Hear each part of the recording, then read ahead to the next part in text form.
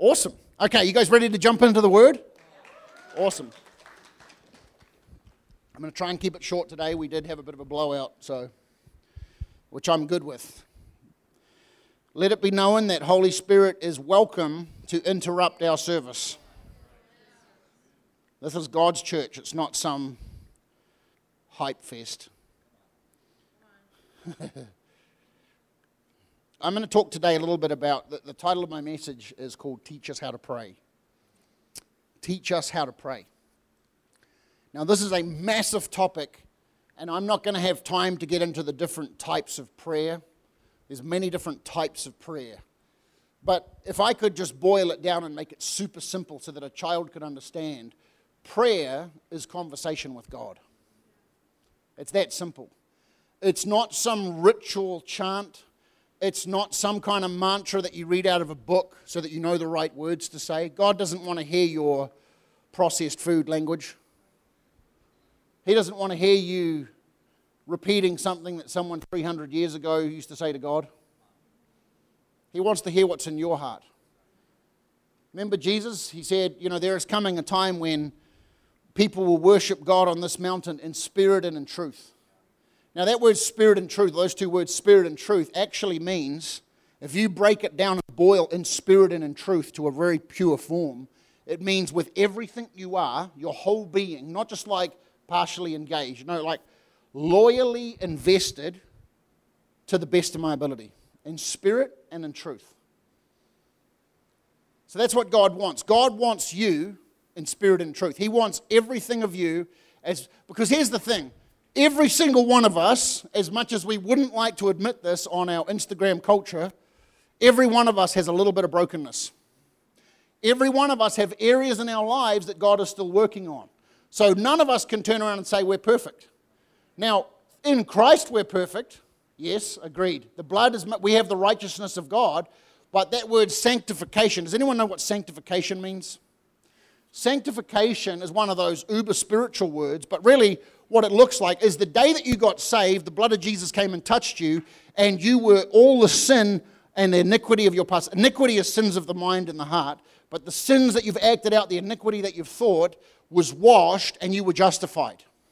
The righteousness of Christ came and touched you, and now when the Father looks at you, he sees the perfection of Jesus.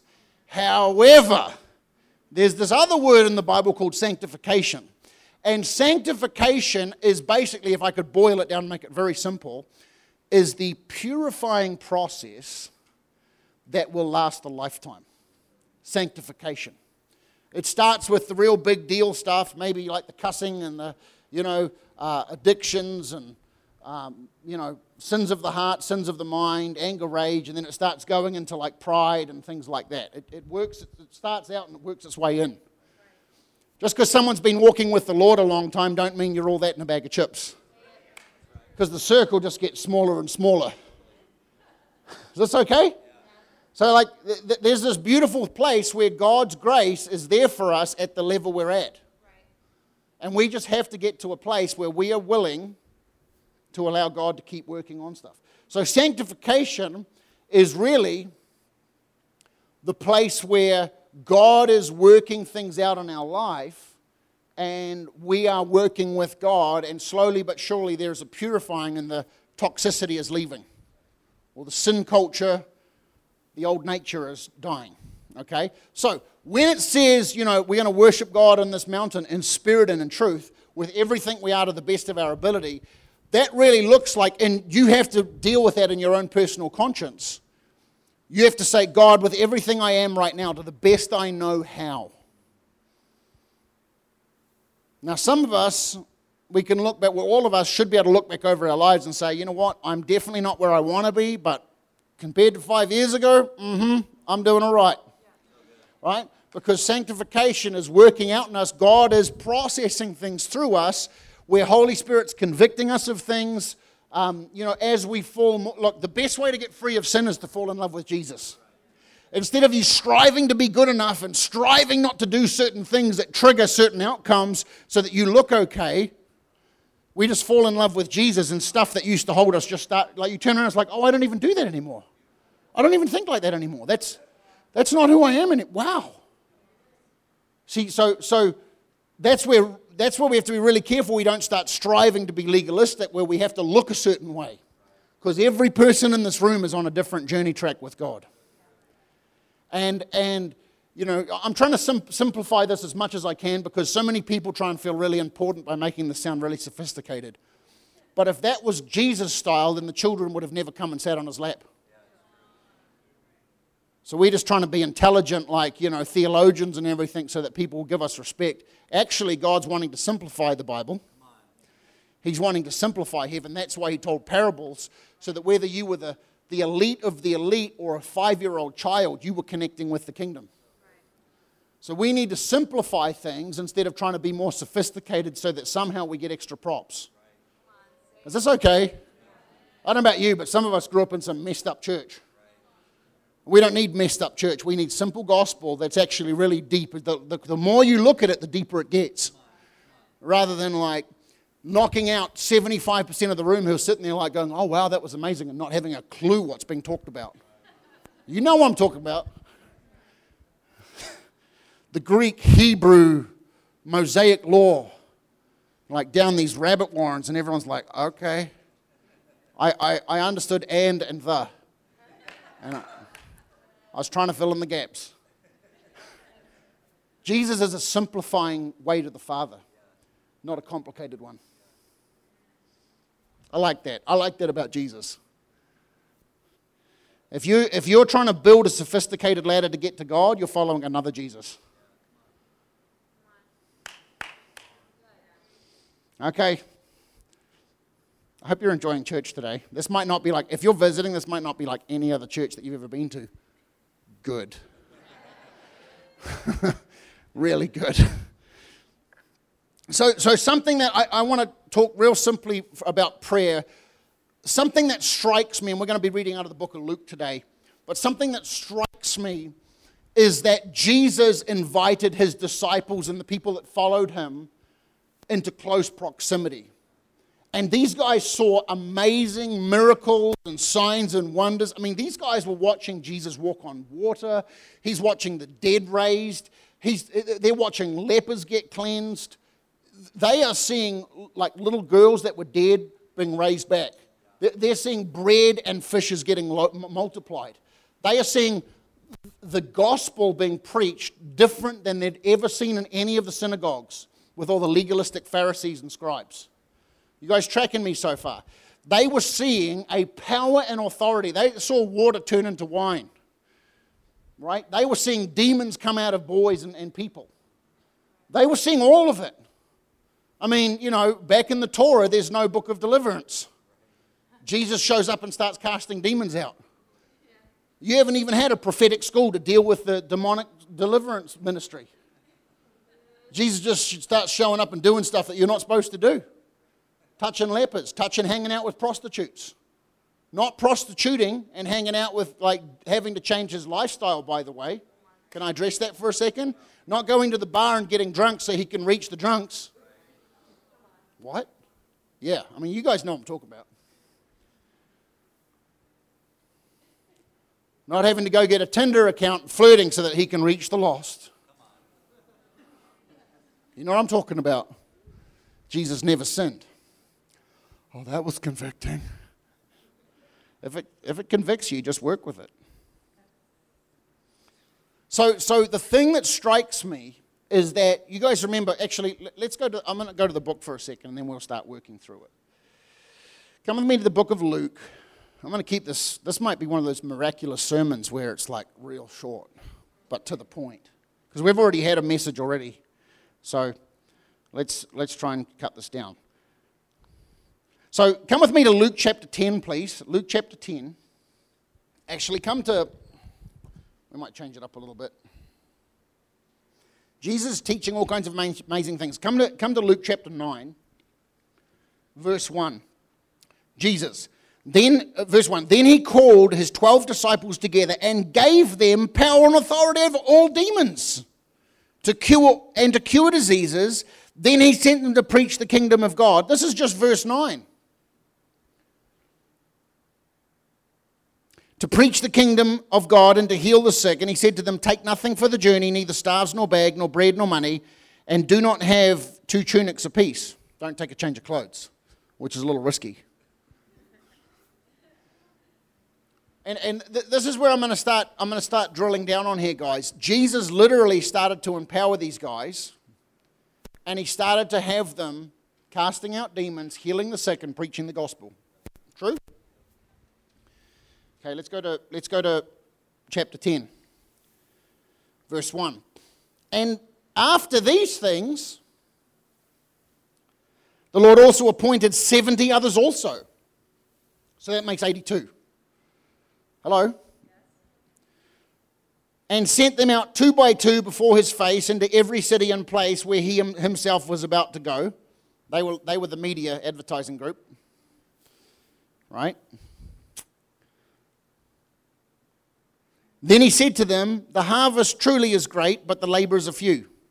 Therefore pray to the Lord of the harvest to send out laborers into his harvest. Do you notice that God didn't say here, and this is a complete side note, notice he didn't say, hey guys, go and build yourself names and ministries. This is Jesus here. Well, how come I haven't got a ministry yet? How come your focus hasn't changed yet? Hello? Are we good? Okay. So he appoints 70, and then now there's groups of 2 going everywhere. And they are preaching the gospel, they're casting out demons, right? They start saying all these amazing things. Come down to verse 17. 10:17. Then the 70 returned with joy, saying, Lord, even the demons are subject to us in your name. Right? And he said to them, I saw Satan fall like lightning from heaven. Behold, I give you the authority to trample serpents and scorpions over all the power of the enemy, and nothing shall by any means hurt you. Caveat, nevertheless, but wait, more importantly, do not rejoice in this. See, the funny thing for us is that we put all the majors where God puts the minors. Well, I just wish I could have more authority over sickness and disease. Jesus does. You need to have more faith. But that's not the goal of God. The goal of you looking like a successful Christian doesn't look like you getting a story of someone getting saved on the street so you can Facebook Live it or Instagram Live it, or you know, getting someone healed so you can build your ministry and start to, do a little Facebook campaign about how you grew a leg out. Oh, he's destroying my whole idea of Jesus. No, I'm establishing it. It's just unfortunately we've been taught wrong, and we've been taught that Jesus is a mechanism tool to establish us, when actually we're the tool to establish him. Come on, somebody. There is so much messed up doctrine out there. People have become so selfish for how Jesus can benefit them as opposed to how we can serve Jesus. We need to come back to the heart of worship, where it actually is all about him. Okay. Nevertheless, do not rejoice in this, that the spirits, the demons, are subject to you, but rather rejoice that your names are written in heaven. So the goal of God is intimacy, not power in you. Power is a byproduct. Yes, that's right. I don't seek God so that I can have, power, so that I can be seen to be walking in great authority and talking with heavenly wisdom and casting out demons and getting some sick healings on video so I can market it. I seek God so he can be my friend and I can be his friend. The power is a byproduct. It's not the goal. Unfortunately, see, guys like Simon the sorcerer, he sees Peter walking down the street, walking in massive power. He sees Paul walking in amazing authority, casting out a spirit out of a sorceress, a girl with like literally a divination oracle spirit, where she's like, these men are servants of the Most High God. She was making all kinds of money because she was a slave. She was making all kinds of money for her masters. And then he's like, hey, you, out.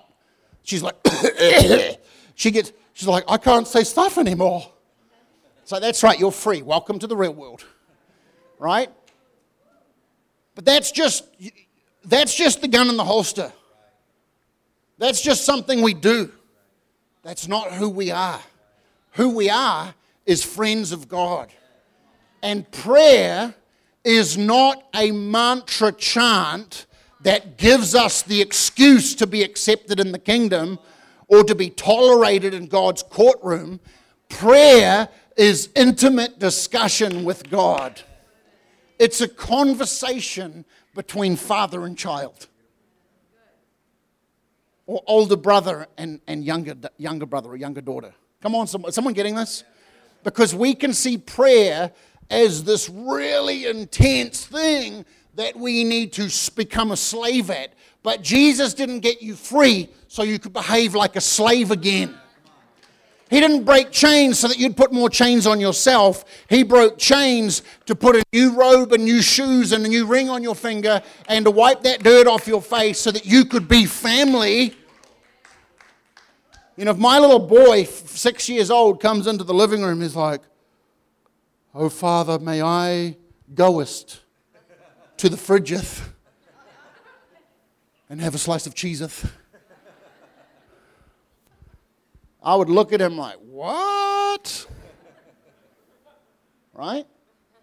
He'd be like, "Daddy, can I have some food?" And I'm like, "Yeah, buddy, but not too much. I want to raise a champion, not a sumo wrestler." Is someone getting me today? See, the thing is that, you know, a lot of the time God talks to me. Now, God can be very serious and staunch. Yes. Sometimes He's stern. That's good, though. That means I'm being a son. Because God is not a God of fuzzy, tickly cuddles all the time. It says that if you're without chastening and correction, you're not even family. Because God loves you too much to leave you in your broken state. He wants to call you higher. But in order for you to come higher, we've got to talk about some of the junk that we've been living with. Living below our purpose. Hello? Well, I just want to be left alone. Well, then you don't want a father. Ouch. So we've got to endure stuff like that. But on the other side, I'm going to tell you right now, God tells me better jokes than any person. He does. He busts me up. You see, that's why I've got no problems cracking some jokes. And it's not like I'm trying to be funny. It's just me being me. This is who I am. I'm not putting on an act to speak today. This is who I am. If you come hang out with me on Wednesday at 5:30 in the afternoon, I'll be behaving the same way. True. Yeah. Because we can be serious and have a lot of fun at the same time. See, so God doesn't want you being uncomfortable in His presence. He wants you being reverent but at home. So prayer is a conversation with a loving Father. And, you know, that can look like many, many different applications. But the first application, before we go into striving warfare and intercession and buying our way into the kingdom with good works, the first thing we do is just be a friend. We talk to Him about our feelings. Oh, and by the way, you can ask God how His day went too. How's your day going, God? Has anyone ever thought about that? Can you imagine all the people that only ever ask God what He can do for them and not how He's doing? How about we get some compassion for God here? We can be so selfish in our conversation with God that all we ever do is be the narcissist that talks about us. And this is a good heart check right now. Hey, God, how are you doing? Are you having a good day? And be ready for some honest answers. God's not going to give you the answer you want. He's going to give you the answer that's real. Well, I lied to you so that you'd feel better about me. God's not one of those people. He won't meet you at Starbucks either. Well, he might. He might grace you out at Starbucks. It's a joke. It's a joke. Some of you are getting ready to leave the church. But there's different forms of prayer, but I'm telling you right now that intimacy is the pillar. So let's stop using the word prayer for a minute and just start talking about relationship. How about we get up every morning and just talk to God about our day? How about when we go to the store, we ask God what color shirt He thinks we should wear? Apparently He wanted me in yellow today. What do you think, God? What do you think? Like, get used to saying that instead of, oh God, I'm on my knees and it's on the concrete pavement, but I need to seek thy face. Now, 200 years ago, that might have been colloquial English, but it's not today. So you ain't going to get any extra points praying in the King James. On this thy day we seek thy holy face and have read thy holy writ.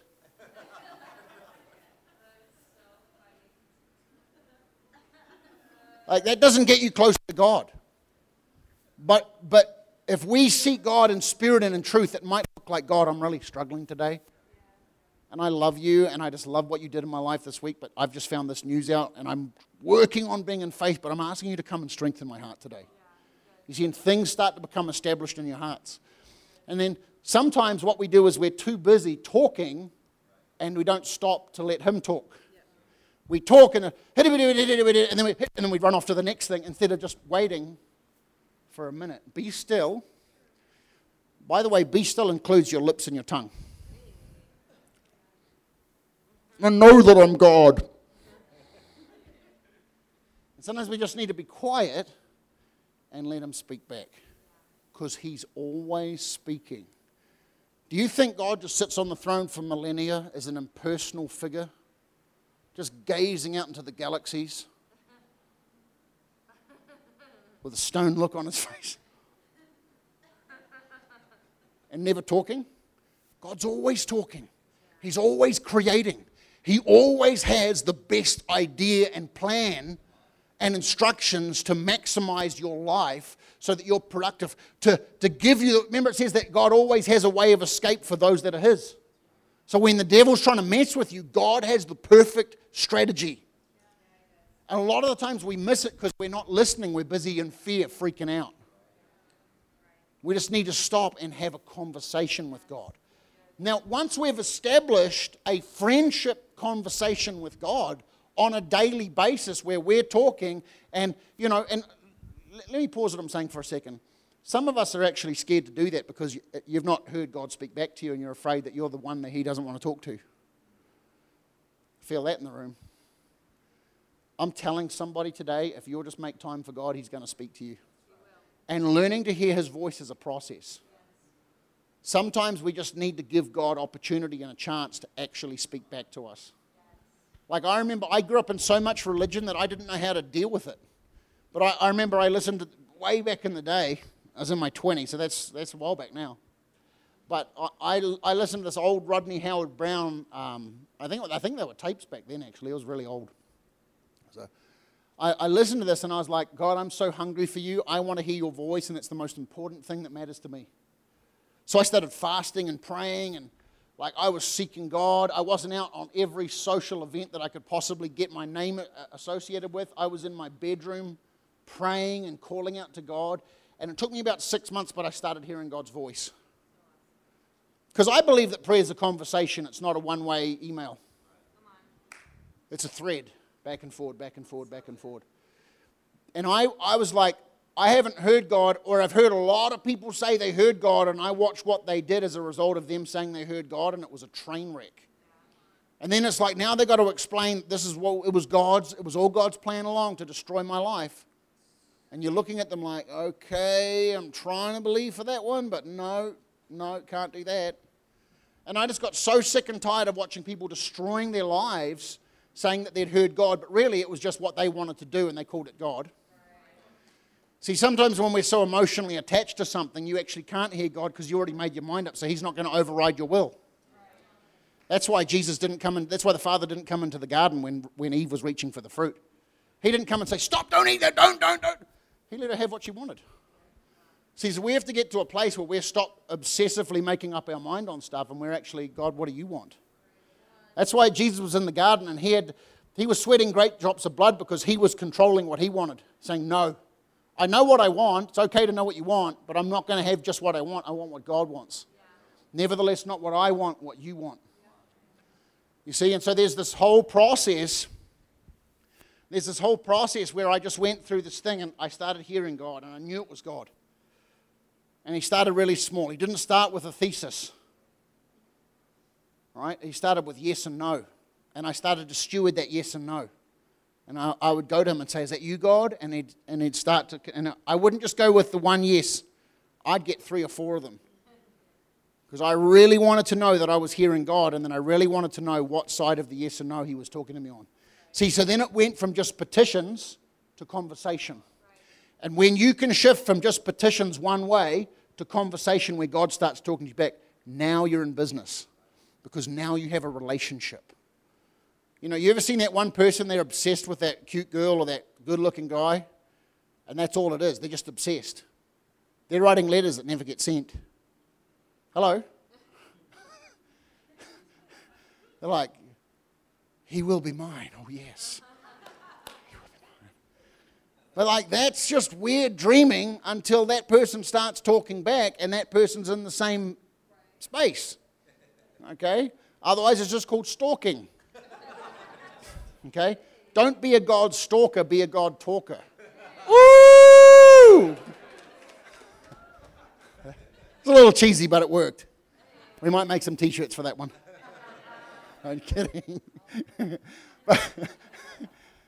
But my point is this, is that when you cross over from just shooting words up at the heavens and hoping that somehow God's connected with them, to crossing back to God's talking back to me, and I'm hearing God, something in your spirit shifts and a confidence comes into your heart that shifts everything. You start to really believe that you're a child of God. When you hear, even if it's just one yes, there's something in you where everything stops being an idea or theology and it starts being a relationship.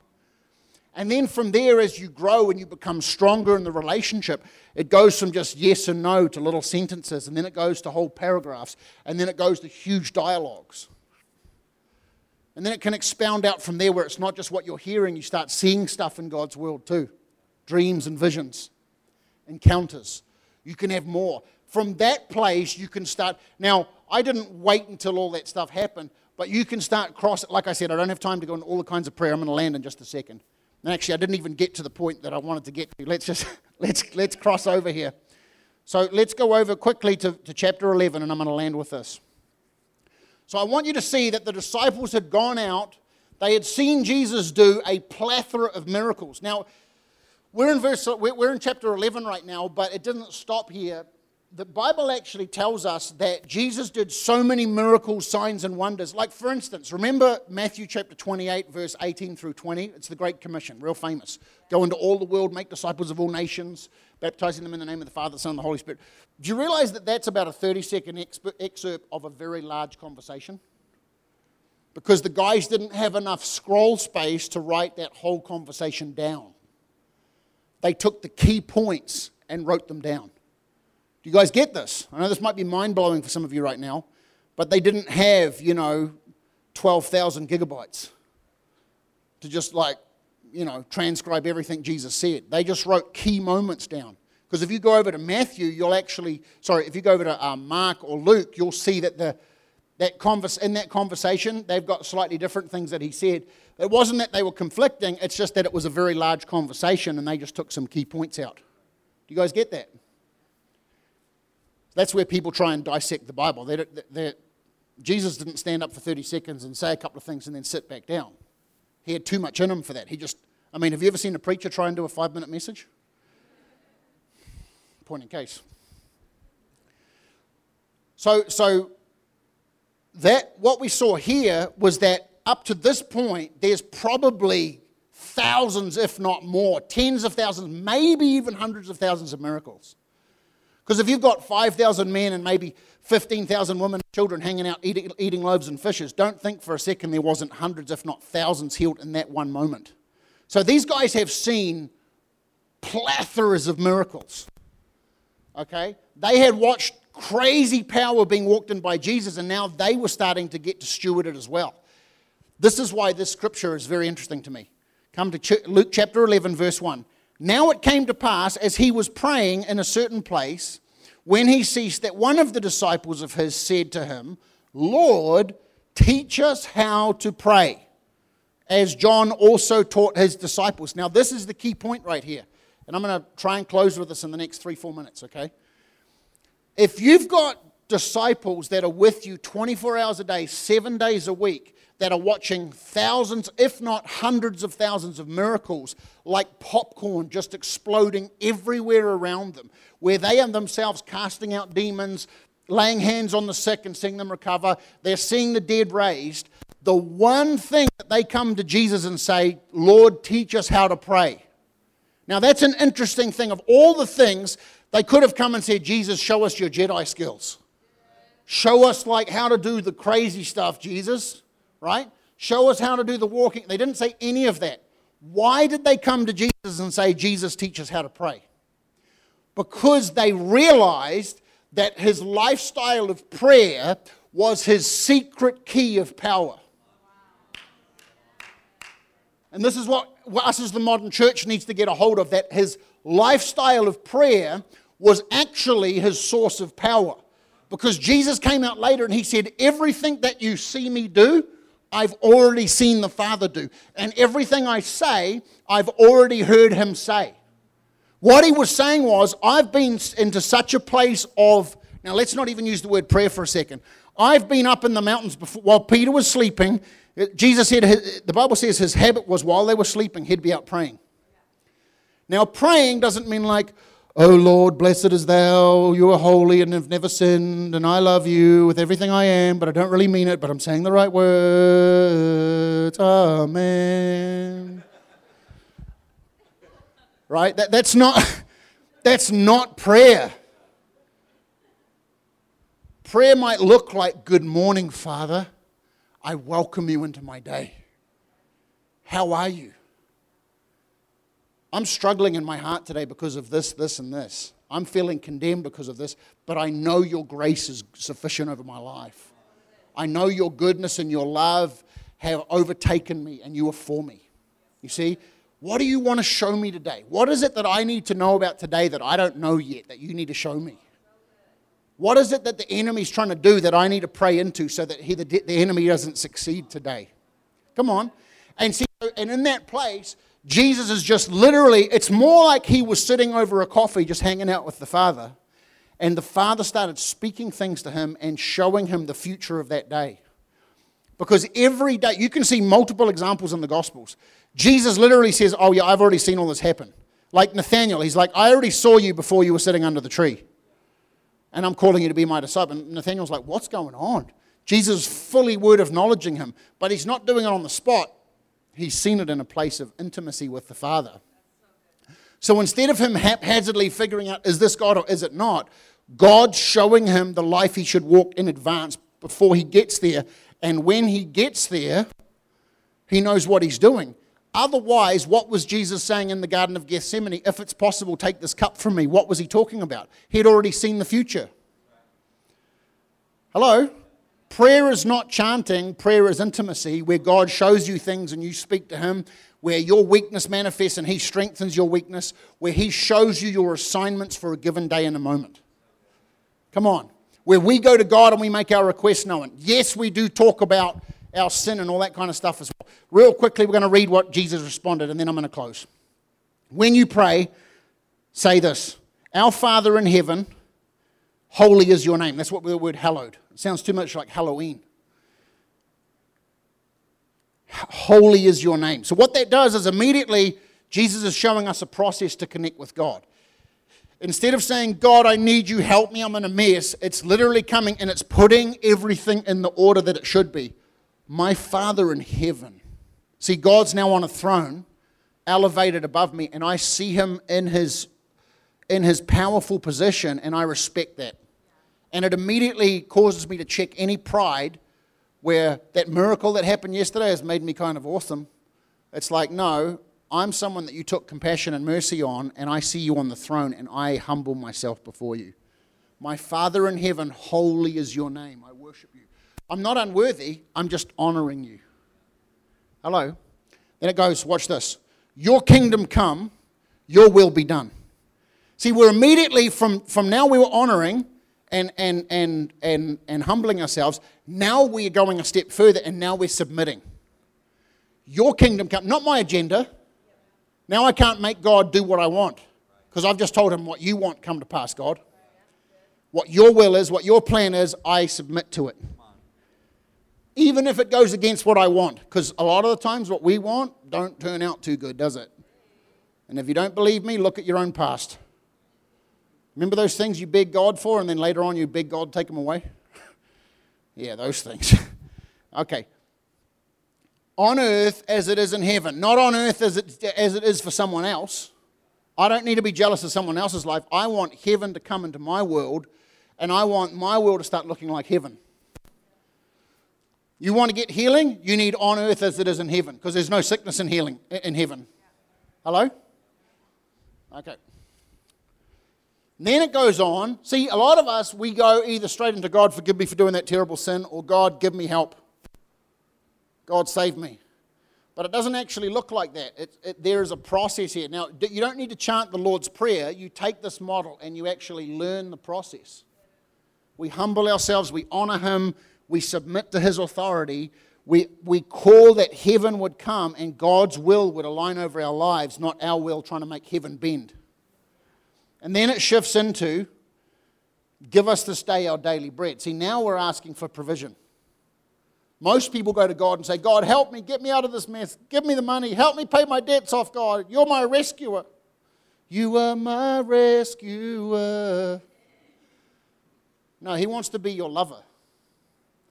Not just the sugar daddy that pays your bills off and your gambling addictions with sin. Come on. Give us this day our daily bread. And then it goes, and forgive us our sins. And then it goes a step further. As we forgive those that sin against us. Newsflash, God can't forgive your sins unless you've forgiven everyone that's ever sinned against you. If you are living in hatred and unforgiveness to anyone else, God, it's not that God won't, it's that He can't forgive your sins. Forgive us our sins as we forgive those that sin against us. So that's connected. That's not a separate sentence. That's not some beautiful poetic progression. That is connected. Forgive us our sins if we forgive those that sin against us. Okay. And lead us not into temptation, but deliver us from evil. For yours is the kingdom, the power and the glory, forever and ever. Amen. Okay? So constantly, when we say lead us not into temptation, we're consciously acknowledging every day that there's temptation crouching, waiting for us. And God, I don't want to walk in temptation, I want to walk in freedom. Deliver me from the snares of the enemy that are trying to break me down, trying to pressure me, trying to destroy from me, trying to steal from me. Deliver me, God, I trust you. I'm not my own freedom, I'm not my own deliverer, you are. For yours is the kingdom, the power and the glory forever and ever. Amen. Can you guys see that? I would encourage you, rather than being legalistic and ritualistic with that prayer template that Jesus gave us, that you would study that enough where you realize that each one of us can do that in our own personal language in a way where we are talking to God.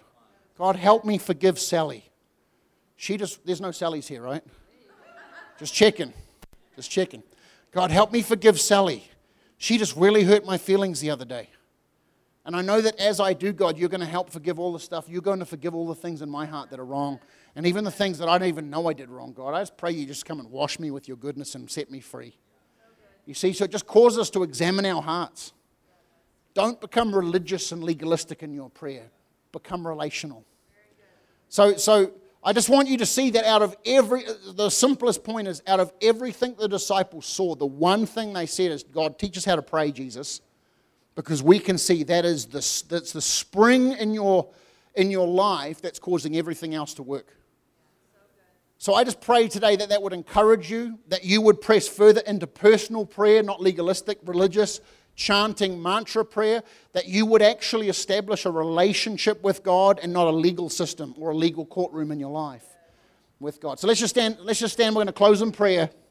Father, we thank you that you love each one of us so much, that you're for each one of us, and that you really want to encourage each of us, especially those of us that have struggled in condemnation and relationship issues, God, with you, that you would just encourage us to a place of intimacy, that we would just be prompted, Holy Spirit, that you would just help each person to walk through the process of stepping out and reaching, talking to you from our heart and waiting for you to talk back to us.